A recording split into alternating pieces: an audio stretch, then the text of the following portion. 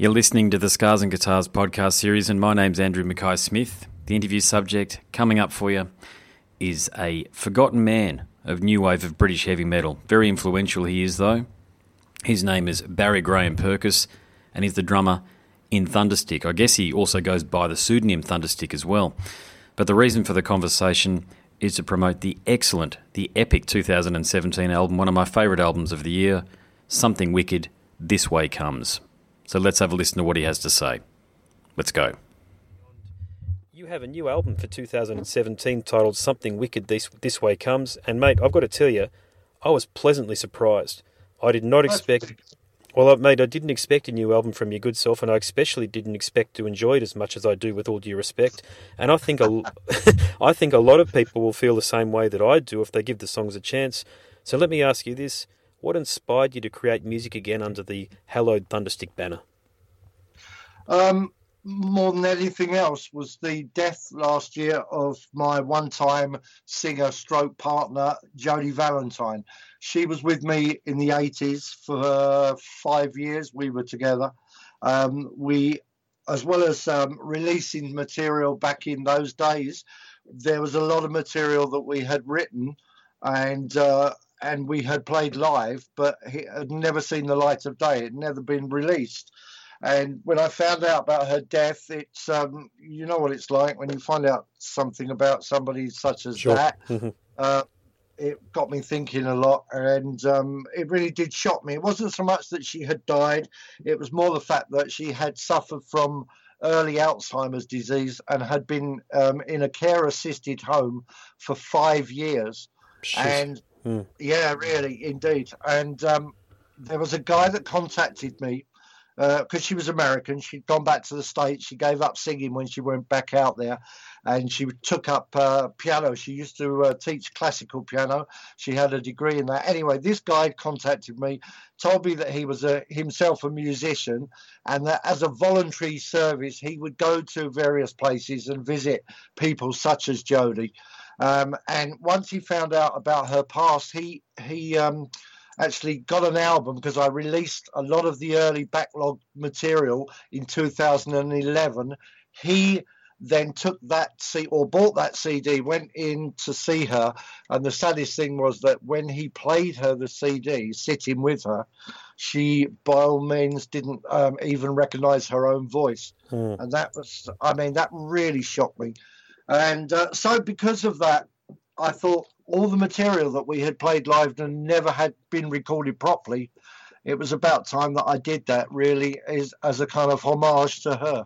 And that's exactly what I did. Good on you, mate. Very good reasons for doing that. So you were she was part of the band for 5 years. Now, for those who don't know, mate, what albums did you release with her as the lead vocalist or singer? Well, we did, first of all, we did an EP that was called Feel Like Rock and Roll. That was a self-financed EP with 4 tracks on it. It was about 20 minutes, just over 20 minutes of music. Then we did an album called Beauty and the Beasts. That was the first full Thunderstick album. And then we later went on to record another album, Don't Touch I'll Scream, which, as I say, never saw the light of day. And so that's where 7 tracks on this new album come from those sessions. So all I've done is rearrange them and tried to I wanted to try and get, with this new album, I wanted to try and keep one foot in the past and one very much in the now. And so I treated the guitars in a kind of a new wave of British heavy metal type of way. I wanted that kind of sound to it, but at the same time, I wanted it to sound comparatively contemporary and very much in the now. And judging by people's reactions, they seem to have actually agreed with me that I managed to pull that off, which I'm really pleased about. Couldn't agree more, mate. This is... I'm going to make a point a bit later on in our interview, which I think you've just summarised very nicely there, but it sounds like as though that she might have even been, talking about your previous vocalist, she might have even been with you guys in spirit when you were recording these particular songs. Well, that's very strange for you to say that, because the one thing that I've never really written any any kind of ballads before. And on the last track on the album is called I Close My Eyes. And it was a direct homage to Jodie, as I say, in memory of her. And it was incredible, the speed of which the lyrics came and the vocal melody, etc. It was really strange. The guy in the studio, because we had a working title for it, putting down the backing track. And the guy said to me, what's this called? Is it called anything yet? And I said, yeah, I Closed My Eyes. And it just literally just hit me like that. And it was very strange the way it came about. And as I say, it's quite a departure for me, because I've never done any kind of rock ballads or whatever. And so with this one, I'm really quite proud of it. And we put it on YouTube, and first couple of weeks, I think we had something like 8,000 people viewing it, which was insane. But anyway, yes, that's very much so. She was in spirit with us, yes. All right, very nice, mate. And look, what I'm about to say now goes on for a little bit, so bear with me, but I have thought about this one, so here goes. It is a question wrapped in a statement. I was certainly aware of who you are as an artist, and I was also aware as a bass player that you are a famed drummer. In many ways, you are also the face of a new wave of British heavy metal, as declared by Sounds magazine all those years ago. So I found out about you and the release via an article on Blabbermouth of all bloody places, and promptly listened to the cut accompanying the article, which is the excellent Don't Sleep with the Enemy idea. Now, I'm not one of those blokes that listens to a lot of old school rock and metal, I've got to say, but I do appreciate new sounds and innovation over legacy artists such as Led Zeppelin and Iron Maiden, but this is probably because I've lived with heavy metal for 30 years of my 39 years alive, and I'm eager for new sounds these days. But mate, I've got to tell you, your music has struck a chord, and it is the exception. It really grabbed me, and I think it will grab a lot of other people too. It's such a refreshing change, and the new album, if you can believe it, has found a home amongst my collection of Emure, The Charm the Fury, Adagio, and Rings of Saturn, which are metalcore and deathcore records, and a plethora of other modern hard rock and heavy metal sounds. So here's my question. How do you plan to promote the album, and how can you reach a young and impressionable audience? Because I'll certainly be doing my part to help promote the album, but it is a challenge in 2017 to recognise what medium is best for promoting new music and art. Hope you caught all of that. Wow, Andrew, that was amazing, absolutely amazing. and thank you so much for that. I mean, yeah, unbelievable. Really kind words, thank you. Pleasure, right, mate. Get to answer your question. As much as I possibly can promote it, I'm going to, when the hard copy comes out, hopefully at the end of this month, the CD, that's going to be available all over the place to actually buy. We're going to put it on both of my Facebooks, both my own Facebook, Barry Graham Purkis, plus the Thunderstick Facebook. We also have a web store that we will set up. It's called myfreewebstore.com. Mm-hmm. And as well as that, we will be on Bandcamp. As promoting it, I intend to do as much as I possibly can to promote it. I mean, there's a few people around me that kind of make up the kind of immediate family around the Thunderstick thing, and they will help as well. But yes, I'm in a lucky situation that I can dedicate a lot of time to it, and it is a case of just sitting down in front of the computer, because it's a different age now. Bloody oath, completely. Yeah. Mm-hmm.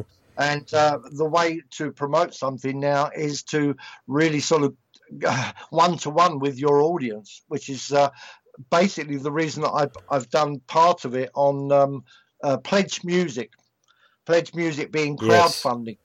Yes. So I have a real good mate, a guy called Bernie Tormey, who... Aussie's guitarist, yeah. Oh, that's right. One-time Aussie guitarist, yeah. Yeah, and Gillan as well, obviously. Yep. Yes, I've been friends with Bernie many years, and to see him do 3 albums on the Pledge Music, it sort of I thought to myself, well, I can try that, because after such a long layoff, I had no idea as to how many I had as a fan base. It was a little bit kind of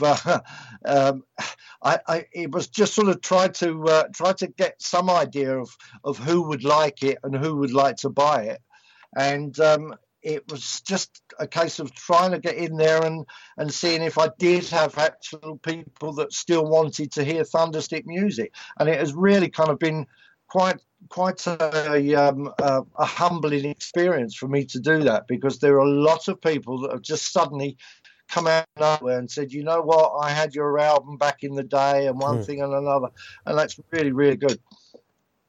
So you've recruited a new band, of course, and I understand they recorded the new album alongside of you. So it wasn't you that played all of the instruments, you actually recruited a band around you. Is that correct?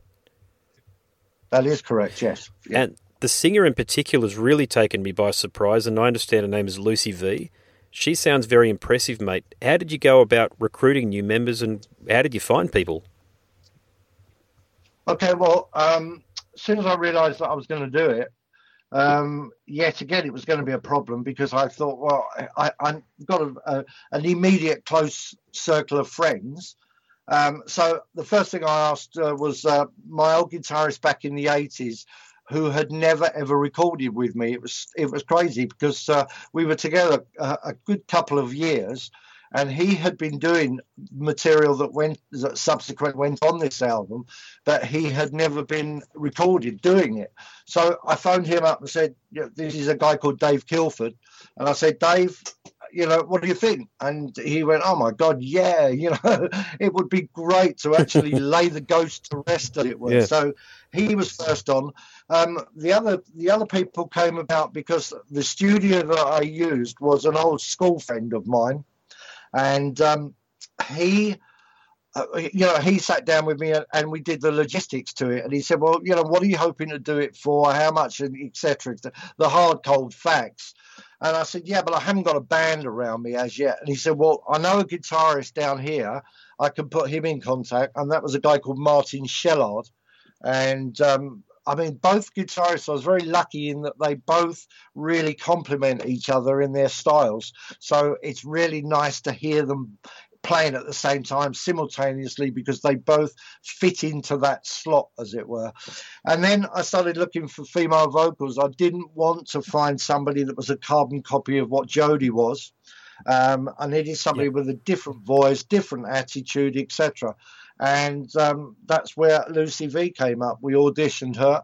I had looked at a fair few, and we boiled it down to two young ladies, and Lucy was the one that I took on.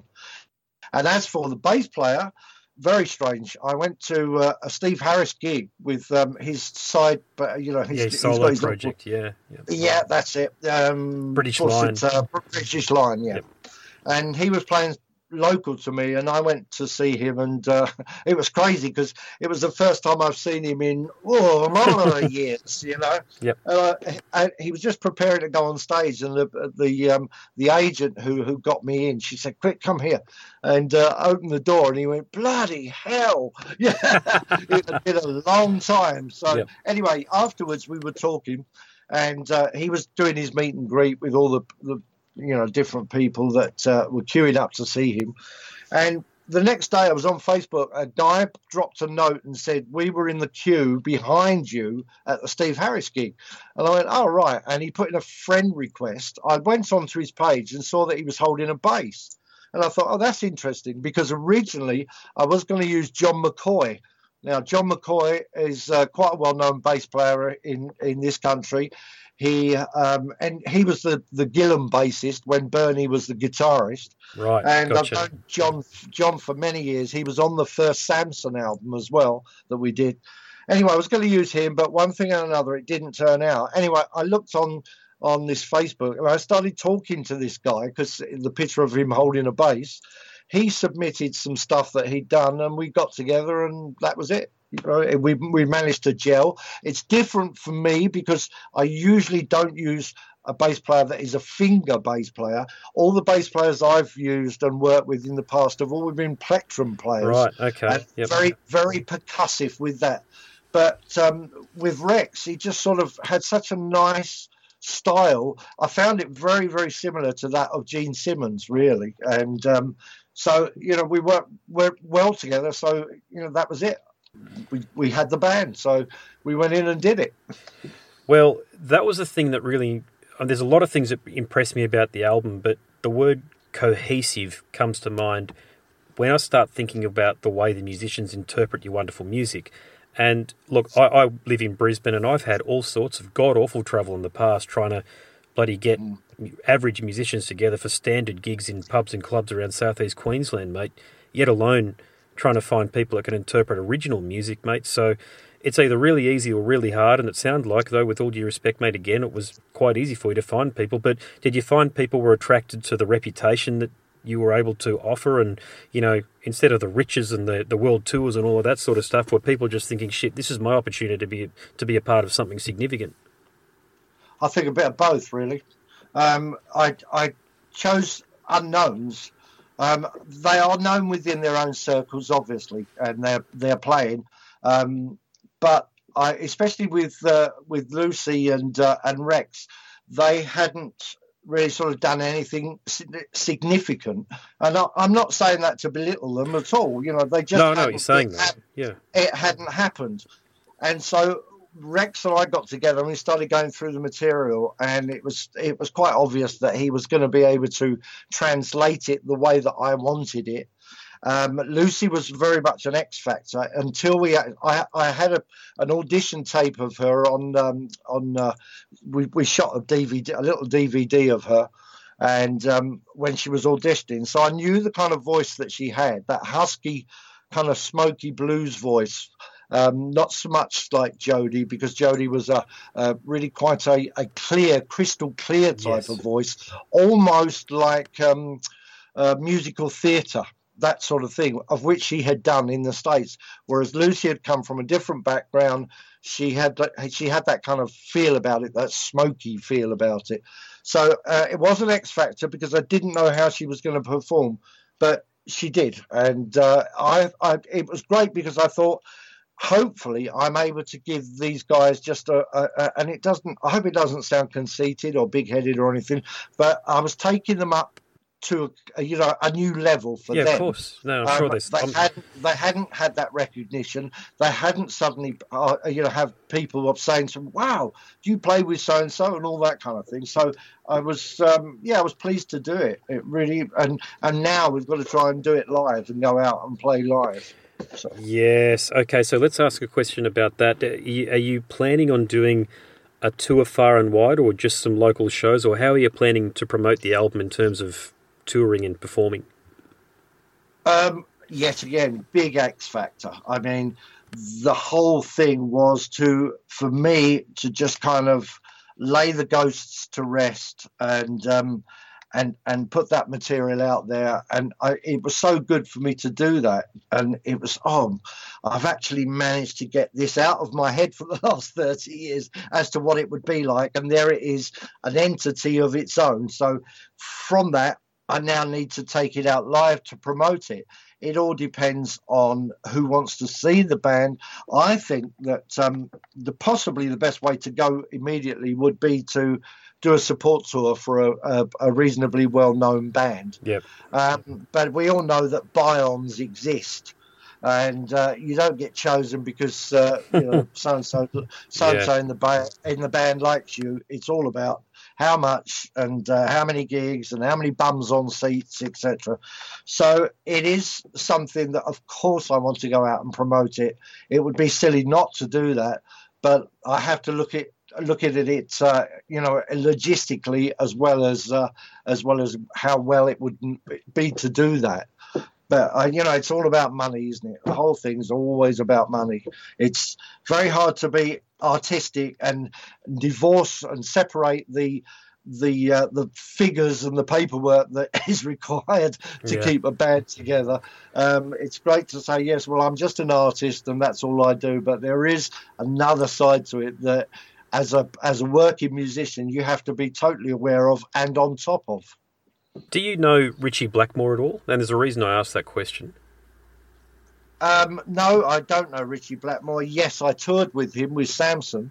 We did, I think it was Back to Earth was the album with Cozy Powell and Graham Bonnet. I think so. Yep, you're right. Yep. Yeah, it was. Yeah. So, does anybody really know Richie? Does Richie Blackmore know Richie Blackmore? Well, I couldn't think of a better opening band than yourselves for what he's doing with Rainbow in 2017, and I know that he's planning a slew of shows. So, I mean, the universe works in mysterious ways, mate. I don't know whether he actually listens to what I do. He probably doesn't. He wouldn't know who I am, of course. But, mate, I don't know if somebody out there who's listening could somehow, say to Richie, hey, have a listen to what Thunderstick is doing in 2017. I reckon that'd be a phenomenal double bill. Thank you so much. Wow, that is just the praise just keeps on coming. It's all genuine, mate. It's just I love what you're doing, and I think it works. Yeah, I could tell. Thank you so much. I mean, yeah, it would be wonderful to do that. I've got to try and take on an agency. It's been a long time, it has been a long time. 30-something years since there has been new Thunderstick material put together. I put an album out, as I said, 2011, but that was just all remastered stuff, that we'd put together. This is the first album with new material, and so I just want to get out there and play it. But, yeah, that would be great. I also remember, I meant to ask you earlier, what happened to the album cover? Did I correctly read that there was a problem with the original album artwork and it had to be changed? Yeah, you did.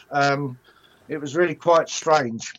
It came about out of the blue. We were actually in production. I took on an artist that I've known for quite a while, a guy called Baz, and Baz Wold, as his name is, on Facebook. Right. And I asked him what I wanted, and he said, okay, I'll have a look and put some stuff together. He did, but it really wasn't what I was after. I had the title already, Something Wicked This Way Comes. And he said, well, I've got this eye that I've had knocking about for a while. And he sent me a copy of it. And I went, oh, my God, that's perfect. And it's just this one eye. And I thought, right, what we can do is we can put the image of Thunderstick, of me pointing, in the iris of the eye. So he went ahead and did it. And, we were backwards and forwards, constantly updating it, changing it, etc. And then we eventually decided that we got there in the end. And I had submitted all the graphic work for the booklet. We're putting a 20-page booklet out with this album. And nice. Okay. That was great. It was, thinking, okay, it's in production now. Suddenly, a guy from Canada pops up and says that he had already done that particular piece of artwork, and that my artist was copying his work. So we put the two side by side, and what it was that it was a still from the original 1974 Texas Chainsaw Massacre film, and it was taken of the. I don't know whether you've seen the film, but the one survivor that gets out. What it is that there's this pan. They pan in from quite a distance, and they go right in close to her eye. And because she's been crying and screaming and this, that, and the others happen, her eyes are all puffy and the bloodshot, and all this kind of thing. And that is where the two pieces of artwork had come from. This guy had done his look on it and his take on it. And my artist had done his take on it. And the two were very, very similar. So we had to pull it. We just pulled it. And we've now updated that artwork accordingly. Okay. God, that explains that, doesn't it? Yeah. Okay. Rightio. I love your drumming. I mentioned earlier that I'm a bass player and sometime guitarist, so I do focus on the rhythmic aspect of an album. Your drumming almost harks back to the great days of the shuffle and groove found in blues, rock, R&B and jazz. Tell me all about your drumming. Okay, I started drumming when I was 9. Never had a lesson before. It was all sort of from the heart. I had a lot of strange influences, those influences being, of course, Keith Moon, the great Keith Moon, totally mad and so explosive in his playing. Then there would be the other rock drummers that I really loved, they being obviously Ian Pace because of that kind of groove that he gets going. And then we have John Bonham. And then I go to a complete diversify from that There was a band called Gong with Steve Hillage, and the one-time drummer was a guy called Pierre Merlin, and he had a lot of that. It's very strange, a lot of hi-hat stuff going on, and I really loved that. There's another band called Van der Graaf Generator that I really loved, the drummer within that. So I was a little bit like a sponge, really. I would absorb from all different areas and all different kind of, different parts of the band, and I would it just suddenly formulated a style. I loved to be adventurous, and I was lucky in Samson in as much as that the bass player, Chris Aylmer, would hammer everything to the floor. He would, doing a perfect bass job, keeping it all there. And what I was lucky to do, instead of being drummer bass combination, I was able to play off of Paul Samson, the guitarist. So Chris would keep everything nicely tight and bottom ending and grooving. Whereas I could do all the fills with Paul, and we used to really sort of just play off of each other all the time. So I have a big kit. I've got quite a sizable kit. It's very strange that I look at all these small kits that people have now. They have, they have the bass drum, and they have only one rack tom and one floor tom, and that's about it, really, isn't it? As well as the snare. I'm still playing my original kit back from the day, so it's quite a sizable kit. No, good on you, mate. I do listen to most albums with my musician lens, as I call it, because I do a lot of album reviews, and I found myself coming back to what would I do as a bass player if I was playing to your drumming, and exactly right, I would be locking it down most of the time. So the bloke that you've got in there at the moment, sorry, I know you mentioned his name earlier, he's done a stellar job on the album, so he needs to be congratulated as well. Yeah, Rex, Thunderbolt. Now, you would not believe that he actually had that surname for himself before I came on the scene. Destiny. And you've got to be kidding me. Your name is Rex Thunderbolt? Well, you're in then. Definitely. But yeah, he's interpreted what I do in a really nice way so that it does fit together quite well.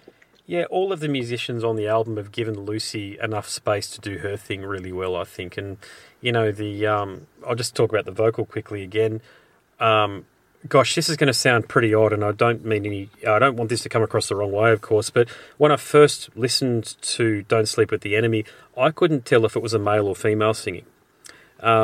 So I thought, gosh, okay, this is a not brand new, but it's a very original type of singing. And then, of course, I can see that she's a very attractive young lady and the pictures and all the rest of it. And then I thought, now I can put it there. But, mate, I think what you've been able to do is the musicians have been able to give Lucy a stage within the performance itself. So a virtual stage, if you like, a virtual or a sonic stage within the performance itself. And it's the first time I've actually heard a vocal like hers before. Yeah, very much so. When we were talking before we had recorded, she said that she was able to do. We changed some stuff. Some of the vocal lines I had to change because obviously Jodie had sung them in the past, and Lucy couldn't either get that high or it didn't suit her voice. So we changed a lot around. Not a lot, but enough. But she said that she can sing male vocal melody lines. So for her to do that was perfect for me because I could. I was actually, when I first thought about putting it all together, I never even contemplated putting a male vocal there. But then when she told me that, I thought, oh, that's great because I get the best of both worlds, really. Okay. All right. Okay. Glad. Yeah. I'm glad my intuition wasn't off there. Then, if that's the case, it might just be the case that she is doing, to your exact point there, male vocal melodies, and that's what I was hearing because I have played in a lot of bands, and I was just thinking, shit, this is some stuff that I'd love to put some backing vocals to. Yeah. I mean, unfortunately, the sparsity of allowing her own vocal performance within the arrangement purely became out of a necessity, really, because we were up against time in the studio because, I was paying for it and you have to try and get things down quickly. So there wasn't time in the studio to do all these lush backing vocals and what have you. I would have liked to have done them, but having said that, the sparsity has worked within the band. So I'm actually quite pleased that we didn't go down that route and we kept it nice and empty. Likewise, I think it sounds great. Yeah, it's perfect. Yeah. Thank you. Okay, so let's go back a bit further. If Wikipedia is to be believed, your last release, I'm talking about official release of new material, was in 1984. That's a Thunderstick album, Beauty and the Beast. So this is a very broad question here, mate, but that's well over 30 years ago. What have you been up to in the decades since? Okay, well, since that time, I've been playing. I got back together with Paul Samson and Chris Aylmer, and we did some reunion gigs, Japan, and we did the States and places like that.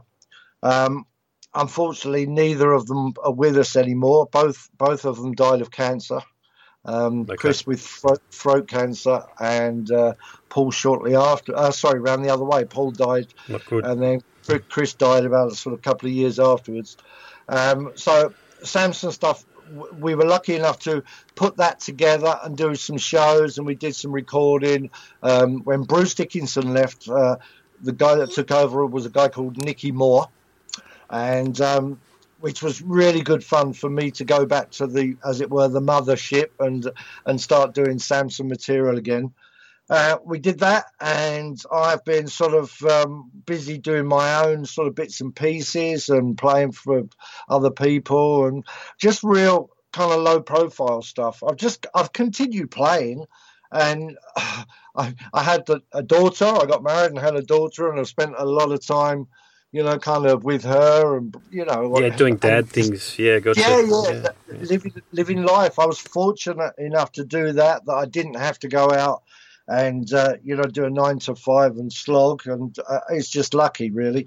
And, I have been playing all the time, though.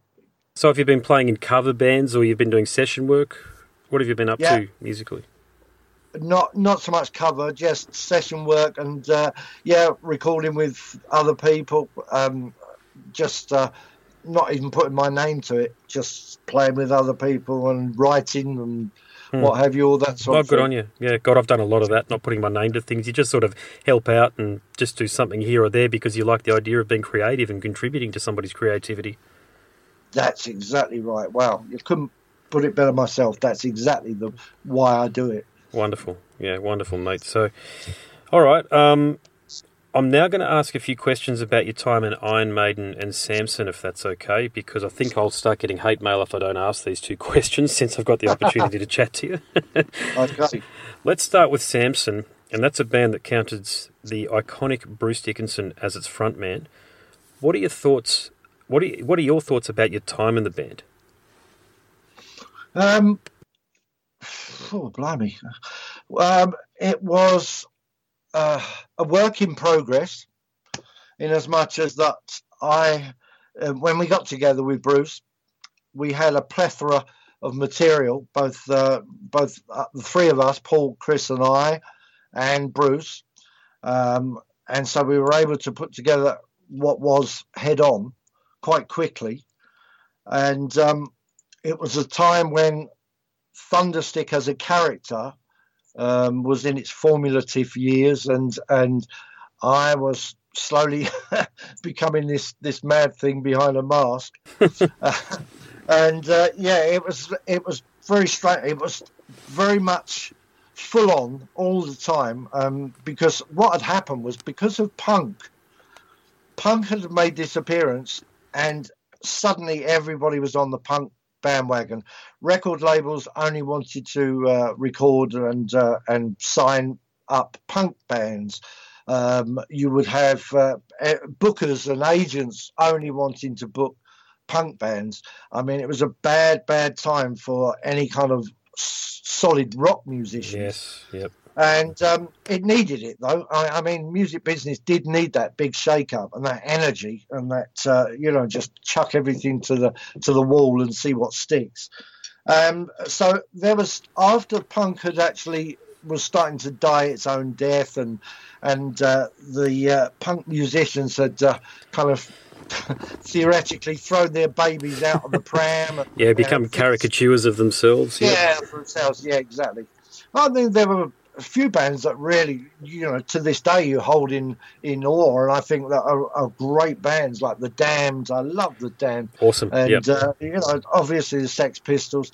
But anyway, that there was all this underlying current of lots of bands ready to come back on the scene, and those bands had listened to prog rock back in the day, and so they had learned how to play their instruments.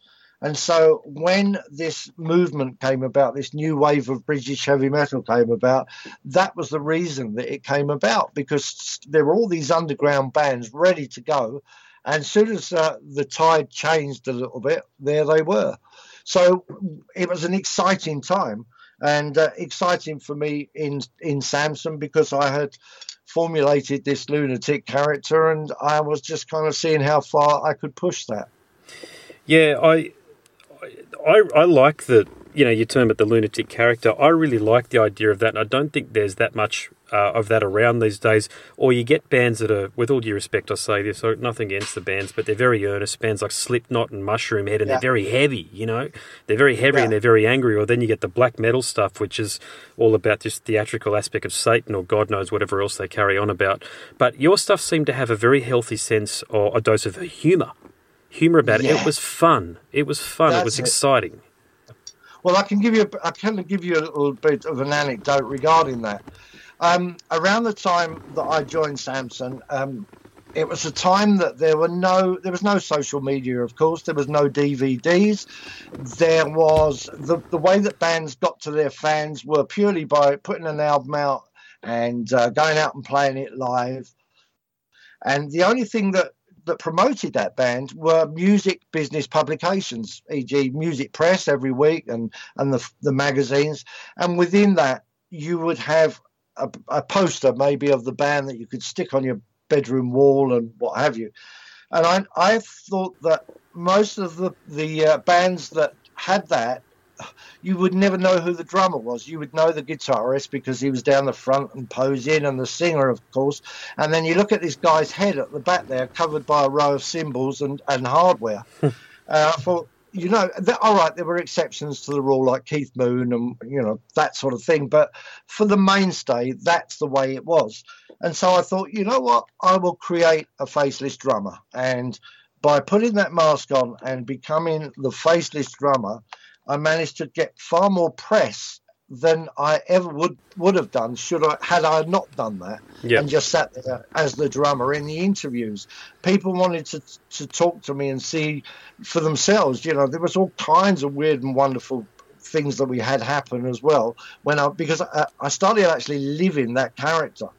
And anyway, what was happening at the time in UK was that women's emancipation was really quite an ongoing angry type of setup of women, and they looked at my image, and seeing the image on the posters outside the gigs we were playing, they took real offence at it because they thought that it belittled women, and the whole thing about it was really quite threatening. As you just rightly said, that was no further than the truth you could not get, because I always imagined Thunderstick as a bit of a kind of knockabout character as well. Yeah. But anyway, they started ripping all our posters down and what have you. So when I actually did put my own band together, that was the very reason that I put a female vocalist at the front, was because I thought I'm not going to go down that route again and have people saying, "Oh, he glorifies this and it's terrible," and that. I by putting a female at the front, I could turn around and say, "Well, you go and talk to her, and then because she'll tell you how she's treated within the band, how she's treated within the business, etc." So that's why I did it. But I started living Thunderstick, and that was a bit strange. Because before we would, when we were on tour, there were support bands that never actually saw me at all, very much like the Kiss persona.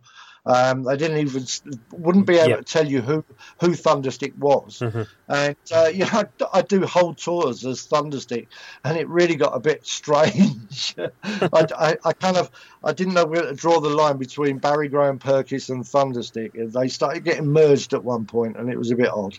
Yeah, bit of life imitating art starting to take over. Yeah, yes, it was that indeed. Okay, and mate, how do you remember Bruce back in the day? Because, I mean, of course, I was only a very small child back then, but he doesn't seem to have changed much based on his singing style, stage presence and demeanour in interviews. But what's your take on what he was like as a person back then? Was he a good bloke to be around? He was young, and he was energetic. He'd come from university. He didn't think that we could go to an agent. Why pay an agent when you can book a tour yourself? So he was that sort of person. He would go into the management's offices, lock himself in a room, and come out with a tour at the end of it, by phoning up everybody and putting together a Samson tour of his own making. He was very energetic and had lots of ideas. And you could tell that he was, people ask me this all the time. Did you know that he was going to turn into this, this modern man of today? No, obviously you couldn't. Right, but he did have some kind of energy that was constantly driving him all the time.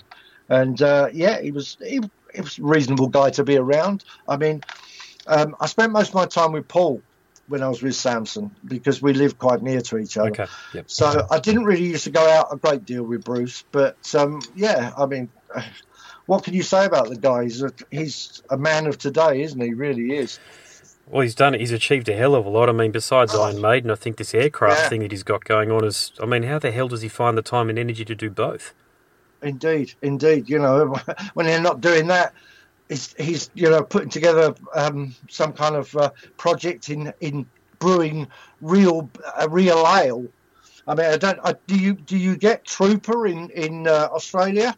The Iron Maiden beer, the Trooper, Iron Maiden beer. Oh, look, you can get it in some select places, but it's probably double the price of what you pay over in the UK. And is it really? Don't get me wrong, is it really that good a beer that you'd pay double for it? If you know what I'm saying.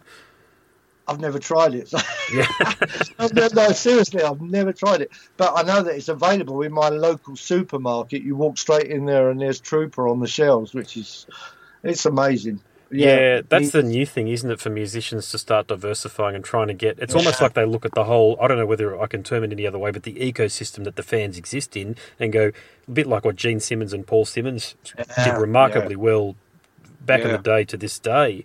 But do you not think that Iron Maiden maybe learnt from that? Because one of the first major tours that they did were as support to Kiss, and so I would imagine Rod Smallwood was watching and thinking, you know what, this is going to come in really useful. I think you've just hit the nail on the head right there. With all due respect to Ari and Bruce and Dave and Adrian and the like, and the guys in the band. Sorry, Nico, mate. I think Rod Smallwood is the key factor. He's the X factor of their success. And now I've been a massive Maiden fan all my entire life. So no disrespect to the band or the band's members whatsoever. But at the end of the day, they are a massive, massive marketing machine in 2017. And I think you're spot on. I think that they've looked at what Gene and Paul have done, and I'm a big fan of Gene and Paul's as well. So there's no disrespect here. They're just offering fans what their fans want, which is a heap of merchandise with their logo plastered on it. Yeah, as well as that, you've got to tap into the lifestyle as well. The big Iron Maiden family, the worldwide family. I mean, look at merchandising. When you go to a different area that you're playing, you put together a T-shirt specifically for that area, not so much just the country, but for that area as well. Yeah, I've only just noticed that. I went to the Guns N' Roses gig that Axl and Co toured here in Australia earlier on in the year, and they had a T-shirt for bloody Brisbane, mate. Now, you've been to Australia, I assume, mate. We're like the third biggest city in Australia in a relatively small country, and yet they produced a T-shirt just for little old us. Yeah, that's it. That is just marketing to the nth degree, isn't it? I mean, it really is. Well, I bought one, yeah. I had a guy once turn around and say to me, you know what, I was always frightened of Thunderstick. And I said, why is that? He said, because I knew this is when they just come out of school and were coming to our gigs. And he said, because I knew that Eddie wasn't real, whereas Thunderstick was real. And so therefore that freaked me out a little bit more, to have a living, a living iconic person. Yeah. And whereas Eddie's just, the way you can market that, it's just phenomenal. Had it not been for Eddie, it's that great big, as you said, the marketing machine. It is huge. It's absolutely huge, and they are bigger and stronger than they've ever been before in 2017. To be able to release an album and have it go to number one in countries charts throughout the whole of the world is insane. It really is, isn't it?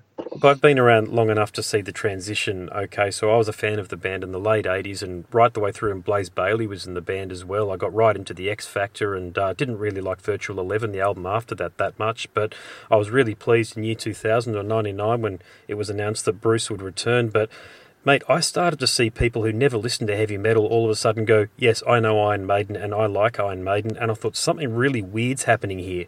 It's not like with Kiss where everybody sort of knows I was made for loving you. People, you were seeing really attractive young ladies in nightclubs asking for The Number of the Beast and even Hallowed Be Thy Name. Like, these are the sort of songs that they were starting to play, and it took a few years. There's a bit of a lag time between 2000 and I think I noticed a tipping point around about 2005 to 2008. But all of a sudden, Iron Maiden became the people's band. They were no longer just a heavy metal band. Yeah, indeed, and they really worked that as well.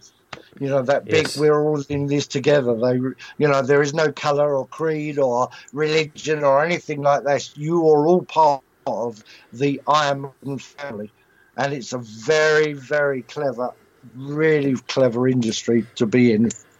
Well, it's really interesting having a talk to you about this, mate, because people do know you were actually in Iron Maiden. So yeah. The whole evolution of Eddie the Ed and Ari becoming this larger-than-life bass monolith that he is, and he's an influence on me, I must say. As a kid, I looked at him and bought all of the bass magazines with him in it. And, mate, what was the band like back in those days? And I will ask you this question. I know it's a really bloody obvious question, but I do need to ask it. Did you have any idea things would blow up and become as big as what they were, or even an inkling? You know how you mentioned how Bruce was always very studious and always had this energy about him? Was there that same energy in Iron Maiden when you were in them? Yeah, but it was strange because it was shared between Steve and the singer.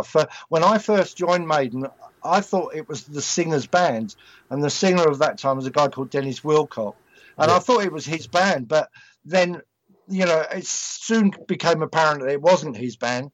Steve would come over because all the guys were from the East End, and I was a bit of a kind of I was alienated from that because I came from the south of London, right. And what happened was Steve used to come up to my house, and we'd go through bass and drum parts, and because I had a room that I'd soundproofed, and so he was able to come up, and we'd go through all these bits of music, just purely bass and drums, and I'd never done that before. I'd worked hard within a band and rehearsed within a band, but I'd never gone and done that, dissecting by putting bass and drum parts together. And this is 1977. I thought, wow, this is different. And so, yes, it was work in progress, much the same as I said about Samson. It was a band that wanted to get better, wanted to get slicker.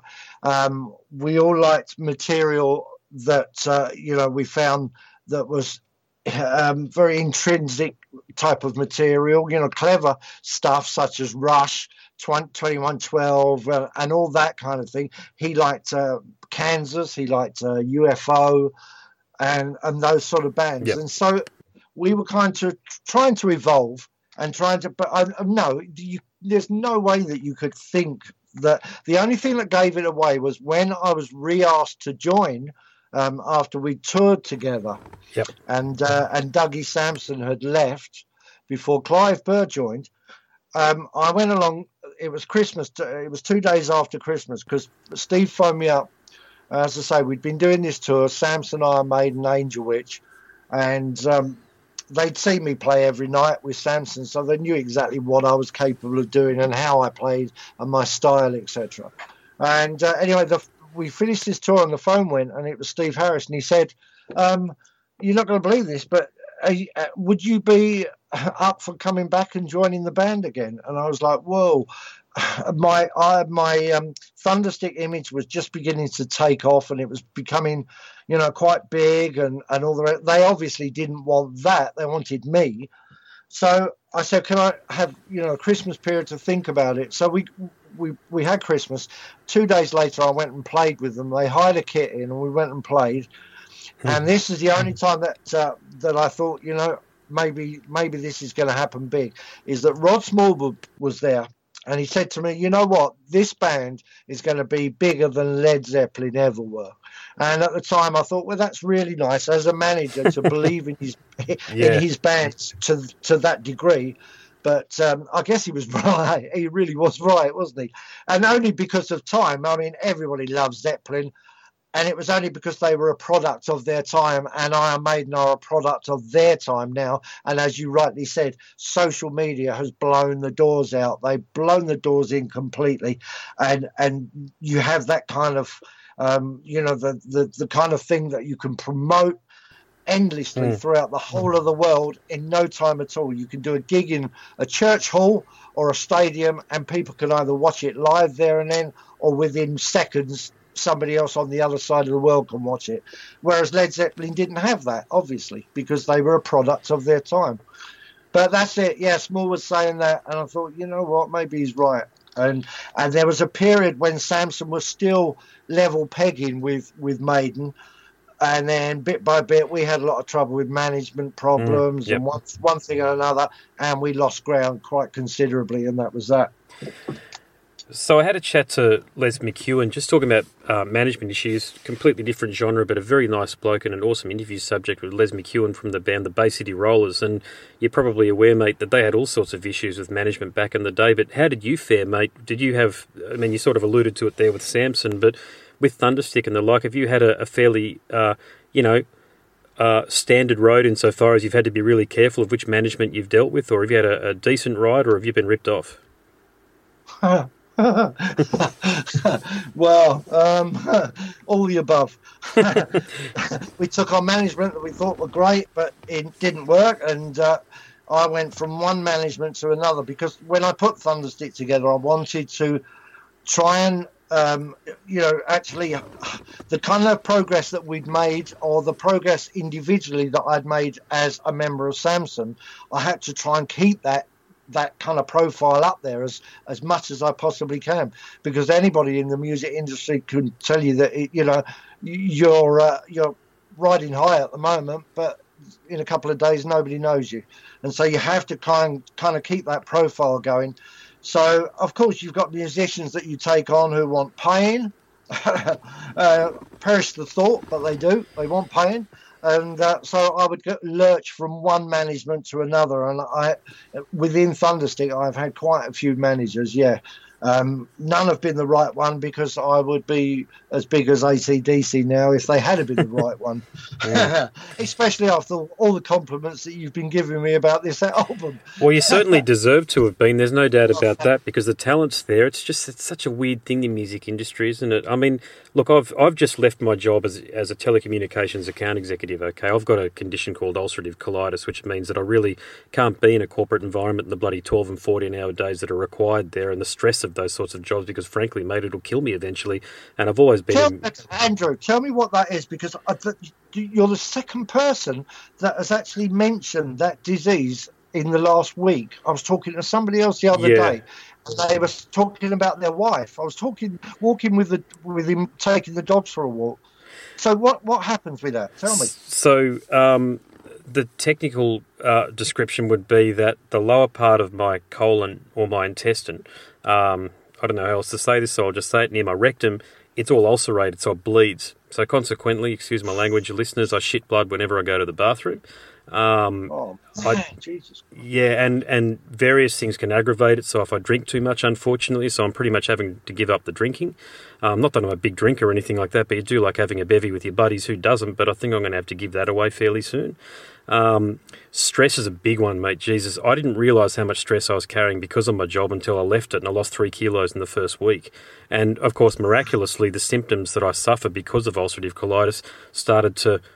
Well, they're not disappearing completely, but they're starting to ebb, if you like. Yeah, dissipate, if you like. Yeah, I personally have to be very careful because in my job I was travelling a lot and I'd frequently end up in hospitals. So I was typical bloody male, mate. I wasn't taking the medication that I was supposed to be taking, and then I'd wonder why I'd be up in Cairns, which is in far north Queensland, and I'd wake up because I do a lot of travelling with the job, as I say, and go into the office, wherever office I might be, and think, geez, I don't feel that well. And I used to try to go to a pub and have a meal and a beer, and I couldn't even finish anything, and then go back and then feel like shit, and then go on the plane and my wife would pick me up from the airport, and then a day later I'd end up in the hospital.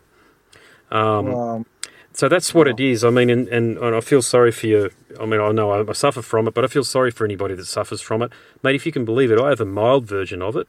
I just had a colonoscopy 2 weeks ago, and I've come out with a 2 thumbs up. I've just got to keep on taking medication and the like. But what it meant for me, mate, was that I had to reevaluate my entire lifestyle.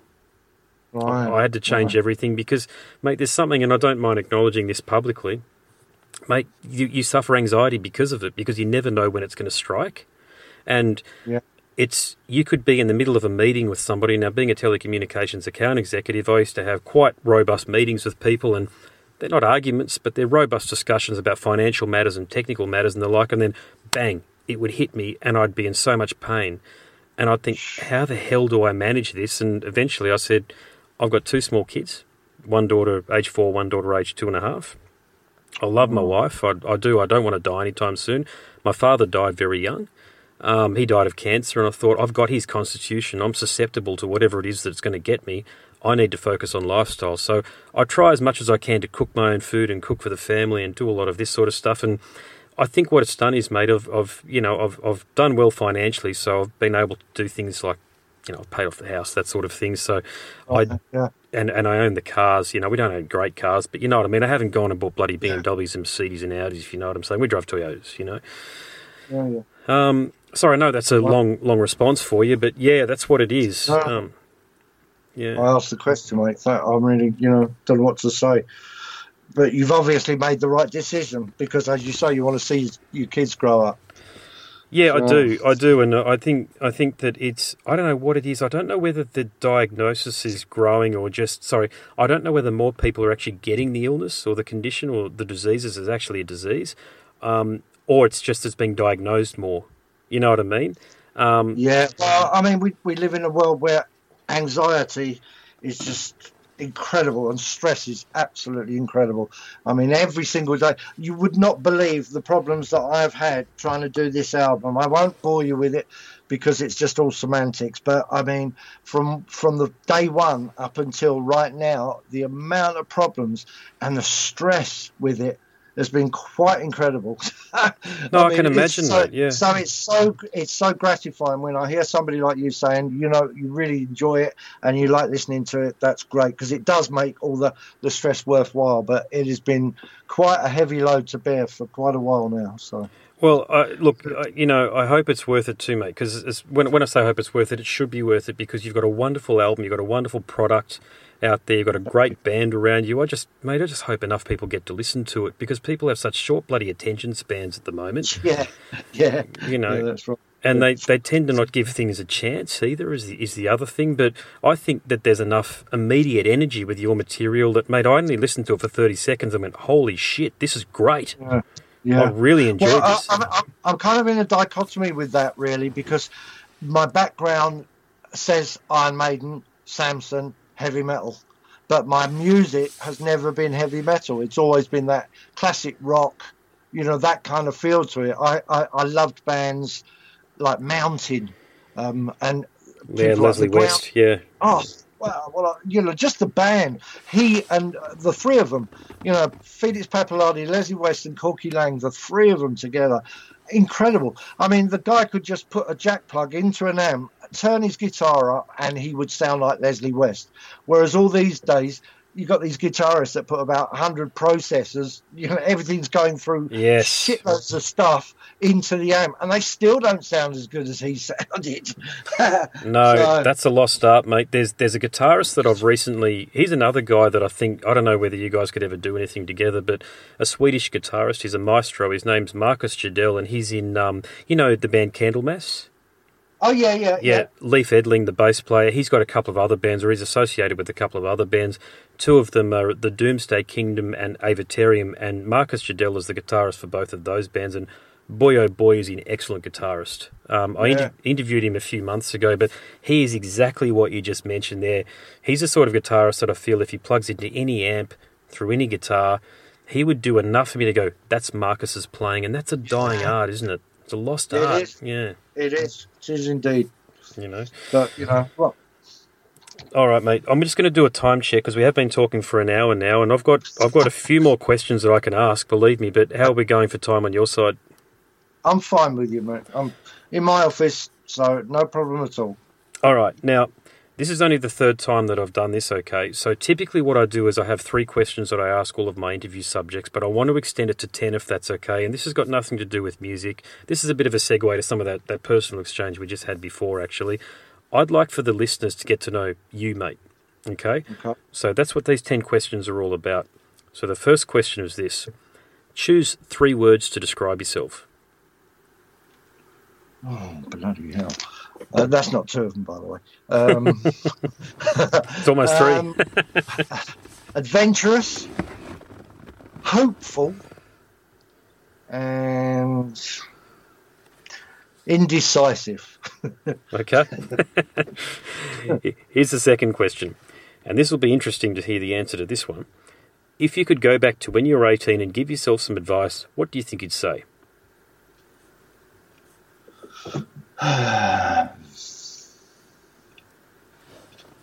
Oh, wow. What would I say?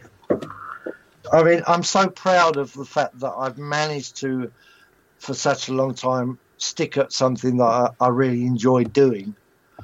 But I would say go and get yourself a degree in accountancy and law before you start playing with music.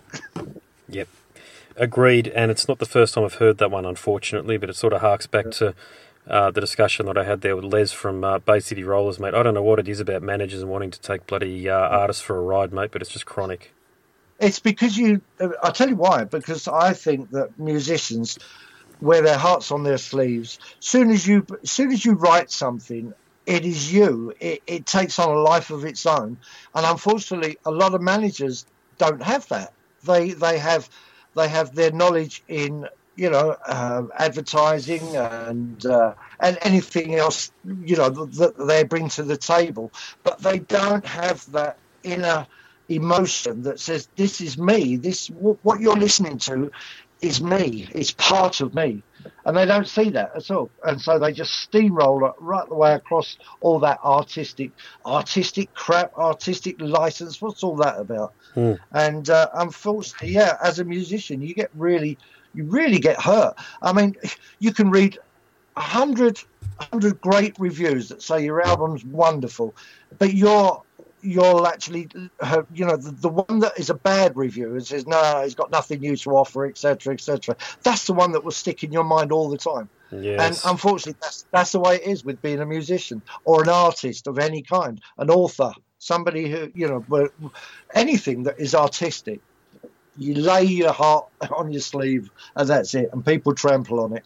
Yeah, it's sad though, isn't it? Sad that it says a lot about human nature in one way. I don't want to be too negative about it, but I think it does. Yeah, right. All right, question 3, here we go. What 5 guests, living or dead, from any time in history would you invite to dinner? Oh, God. Okay, Jimi Hendrix, Jack the Ripper. Okay. I'd love to know who he was. Oh my God.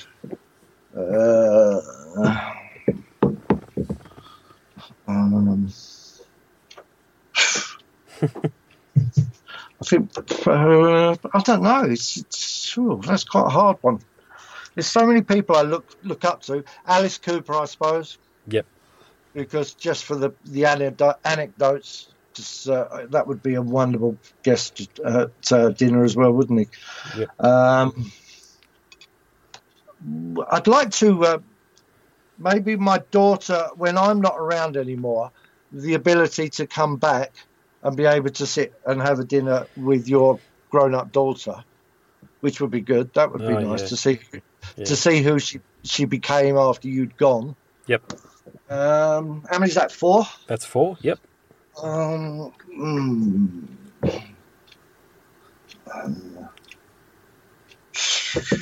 have to think about the 5th. Ask me the next one. I'll come back to that one. All right, here we go. If you had a time machine and could visit any time in history, what time would you visit and why? I'd go back to Victorian England, just because it was such a kind of a period that it seems to be very. I'd like to go back and experience all of that. You know, the way that England managed to sort of become what it has become nowadays, and a lot of it is because of the Victorian days. You know, the Brunel and people like that. So I would love to go back and experience that. Yeah, that would be really good. Victorian England. Cool. Good answer to that question, actually. Okay, so question number 5 is, what is your most treasured possession and why? Frank Zappa would be the other one. Great. Oh, God, he'd be a wonderful dinner guest, wouldn't he? Frank Yes. Zappa, indeed, that would be, you just sit there with your mouth open listening to this guy. Oh, you would. So, no doubt about that. Yeah, very interesting character. Yeah. Okay, sorry, what was the next one? So question 5 is, what is your most treasured possession and why? My family. Yep. I don't need to go into why, because I love them. Your family. Simple as that. That'd be my answer too to that one there. Yep. I mean, it can be an emotional possession, and that's what that is. You know, it doesn't necessarily need to be a physical possession, though. Yep. No. Okay, next question. Question number... I mean, if it was physical, it would be my bloody Land Rover that has just that I've hemorrhaged money at over the last God knows how many years, but I still love the bloody thing. I get inside it and I think I really love this. But God. What have you got? Have you got a Discovery? Have you? Yeah, I have. Yeah, how did you guess? Oh, you're a Discovery kind of a guy. Yeah. Ah, cool, mate. All right, okay. Question number 6 is, you can take 3 items to a deserted island for a week. What would you take and why? Boat. I would have to have something to play music on, whatever it be. Music player, yep. Yeah, music player, definitely. I don't do kind of independence that well, really. I like my own company, and it's nice to be on your own a few times, and you're able to sort of think and get things in perspective and all that. But I don't really do individuality that well. So I guess it would have to be it'd have to be another person. Okay. I would have to, if I was on an island, something to play music, another person, and a boat. Okay, sweet. Good answer to that one. That works for me. Okay, so question number 7. Name a book that you've read that you would recommend, and why would you recommend that book? Oh, the very last one that I've just been reading has been really, really good, and that was by Gunnar Hansen, who played Leatherface in the original Texas Chainsaw Massacre in 1974. And because it's such an iconic film, and it was done on such a shoestring budget, etc. Why the guy goes on? He takes the whole story in real time. So obviously, when you're filming something, you don't film in real time. You do different scenes at different times, etc. But he writes that in real time. So he explains what they did, how they did it, etc., etc. And then after he's finished about the film, he then goes into about 3 or 4 chapters as to what horror films, what sort of idiom, why they are considered to be horror films, how they are considered to be horror films or terror. And he is very learned. The guy is very, very learned and really quite fascinating to read. So yeah, it was a great book, and it only came about because of the contesting about the original cover. Okay, all right. Well, no, thanks for that. Okay, so anybody out there, get into that book there. Yeah. Okay, question number 8. This is another interesting question. I'm really keen to hear your response to this one here. If you could obtain an audience with the Dalai Lama, what question would you ask?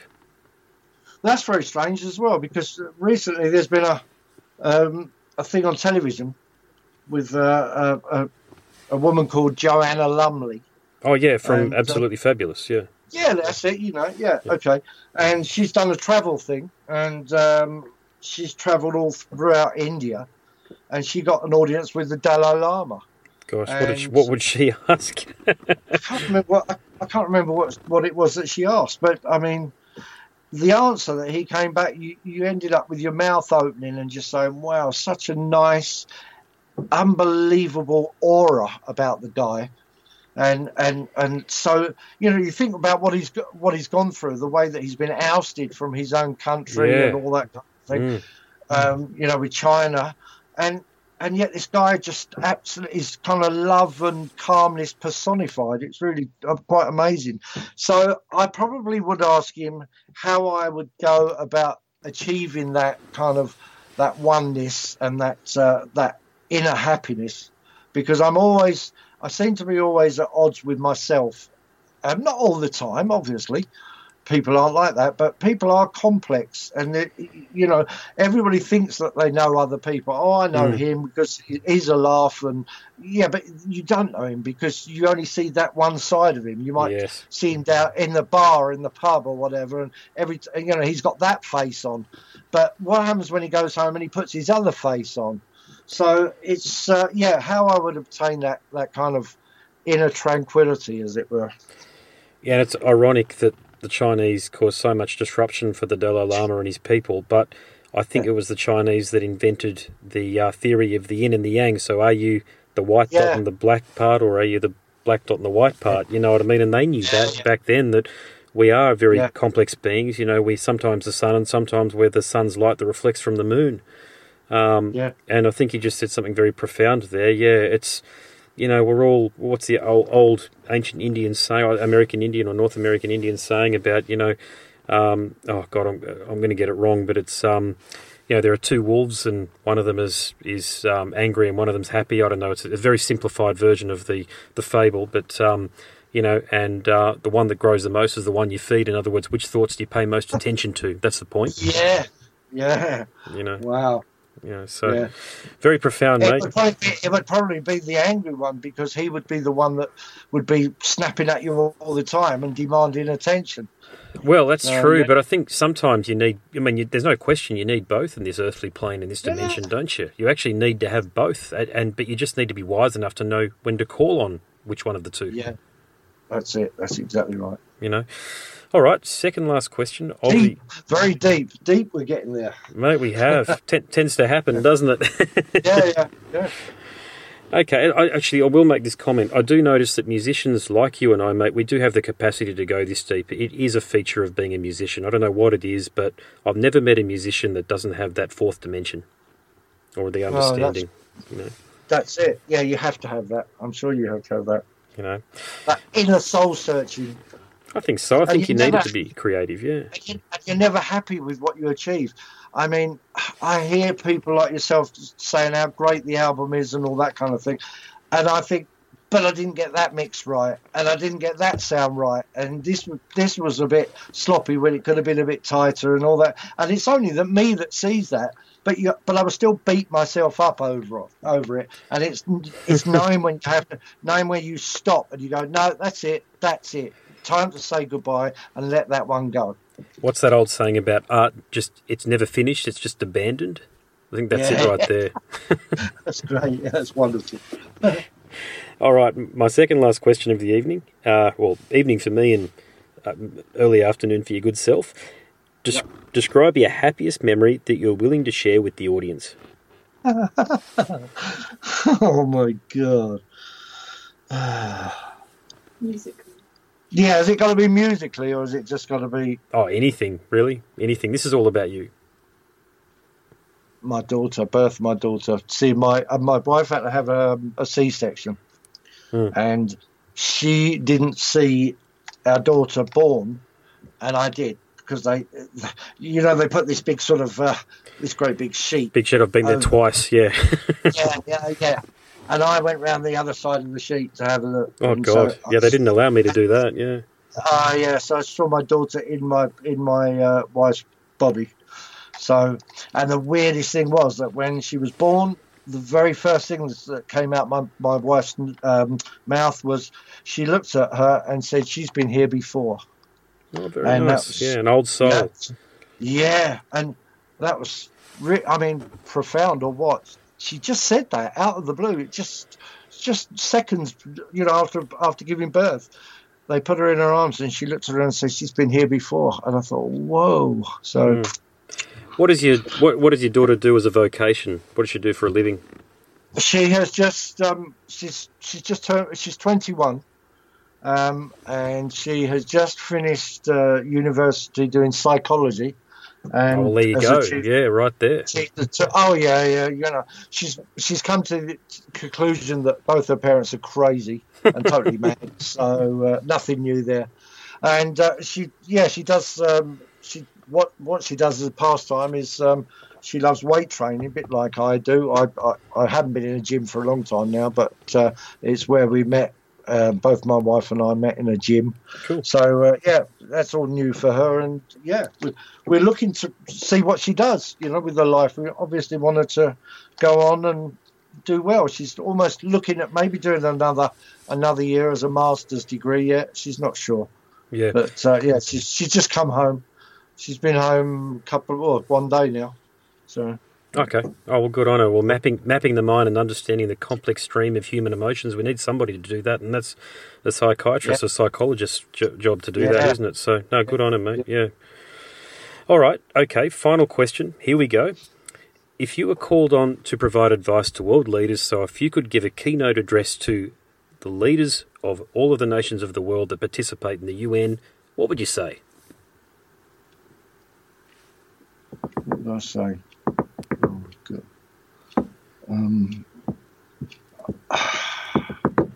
I would say probably why. And the reason I would say why is because why is it so important to try and be one above another country or another leader? And why is it so important to try and make sure that, you believe in their doctrine and their lifestyle or their religion or whatever? Why is it so important for countries to do that? Surely it should be just harmonious. Otherwise we're not going to be around any longer. I mean, it's just terrible. The world of today is awful. It really is. And you've got two young children, and you must worry about what they're coming into. What are they doing? I do get concerned about. I get concerned about the obvious things like terrorism and the like, but I get more concerned, I think, about not necessarily the life we're going to lead for them. I actually do get concerned about what might happen in about 200 years, though. I get really concerned about that because I start looking at. We don't seem to learn from history is going to be my point here. No. We just keep on bloody repeating it, and we're just advanced apes, really, or monkeys, aren't we? We're just advanced hominids that have recently, in a cosmic timescale, we've only really graduated from the trees and from the jungle, and we're proving it because we just can't stop fighting with each other and arguing about just petty shit, excuse my language. Yeah, I mean... Australia's had its moments with terrorism, and the same with us at the moment in the UK. It's just unbelievable. You sit there and watch the news, and you just think, "Oh my God, where are we going?" Well, that's the thing. Australia, we were the first country, or we were the first nationality that was attacked post 9/11, because remember when the Bali bombing happened and there were 88 Australians, I don't want to misquote here, but I think there were 88 Australians that lost their lives in Bali. And two of the people, I know that there were all different nationalities on the London Bridge attack there, but there were 2 Australians that were killed in that recently. Yeah.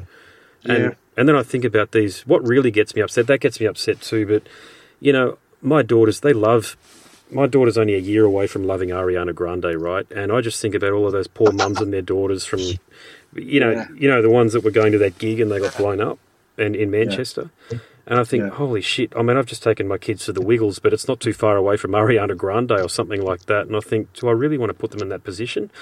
Or do we give in, or do we just go about leading our life? I don't know. It's a tough thing, because I love my kids, mate, as you love your daughter. You know, what do you do?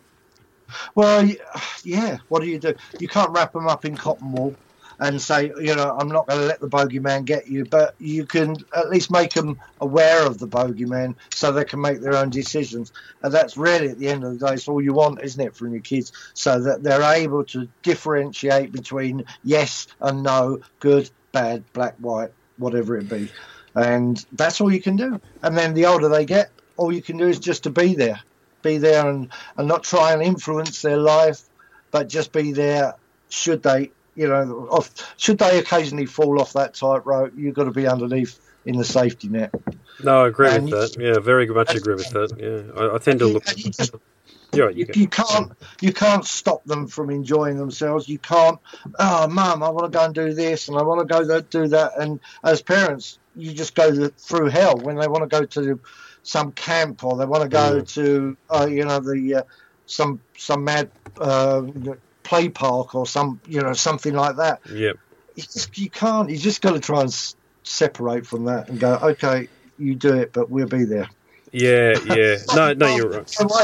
My wife, the very first time that our daughter went to London with her kind of preschool type of group, my wife was neurotic enough to follow them up in London in the train carriage that was behind the school group. Gosh, yeah. So we call it daughter stalking. I can understand that. Never let her forget it as well. Yeah, I can understand that, mate. I think, you do love your daughters, and you love your daughter. I love my daughters, and you want what's best for them. And look, because I've been away from home, travelling so much with the job that I've just quit doing, I realise with my youngest in particular, who's 2.5, literally 2.5 of those years, I've only stopped doing it the last 2 months. I haven't bloody been around, and that's not a sob story, by the way. I had to go away and earn money and do what I had to do until I couldn't do it anymore. But I sort of started to think, the most important thing that I think that I can do, in all sincerity, is spend time with them for now. Yeah. You know what I mean? I think that's the most important thing that I can do, and just observe them and get to understand their personalities, because they are completely different from each other, and they're very different from my wife and I. That's it. That's exactly right. You know? I mean, more than that you cannot say, really. No, that's right, mate. That's it. And, mate, on that note, I better wrap things up, and I better let you get back to your day, because, mate, I can't tell you how much I've enjoyed this chat. I thoroughly enjoyed it, Andrew. It's been great. Really nice talking to you. And I'm really so proud that you like the album. And, all the nice stuff you said about it. It's wonderful. Thank you. Meant every word, mate. And my final point would be, please, if you can, in some way, shape or form, make your way down to Australia. Okay. All right. You got it. All right, Andrew. Thanks, mate. Thanks for the chat, and hopefully I'll chat to you soon. Have a good evening. Well, it's night now, isn't it? It's not even. Yeah. Take care. No worries, bye, mate. You've been listening to the Scars and Guitars podcast series, and my name is Andrew Mackay-Smith. That interview subject was Graham Purkis from the outfit Thunderstick. Thank you so much for listening.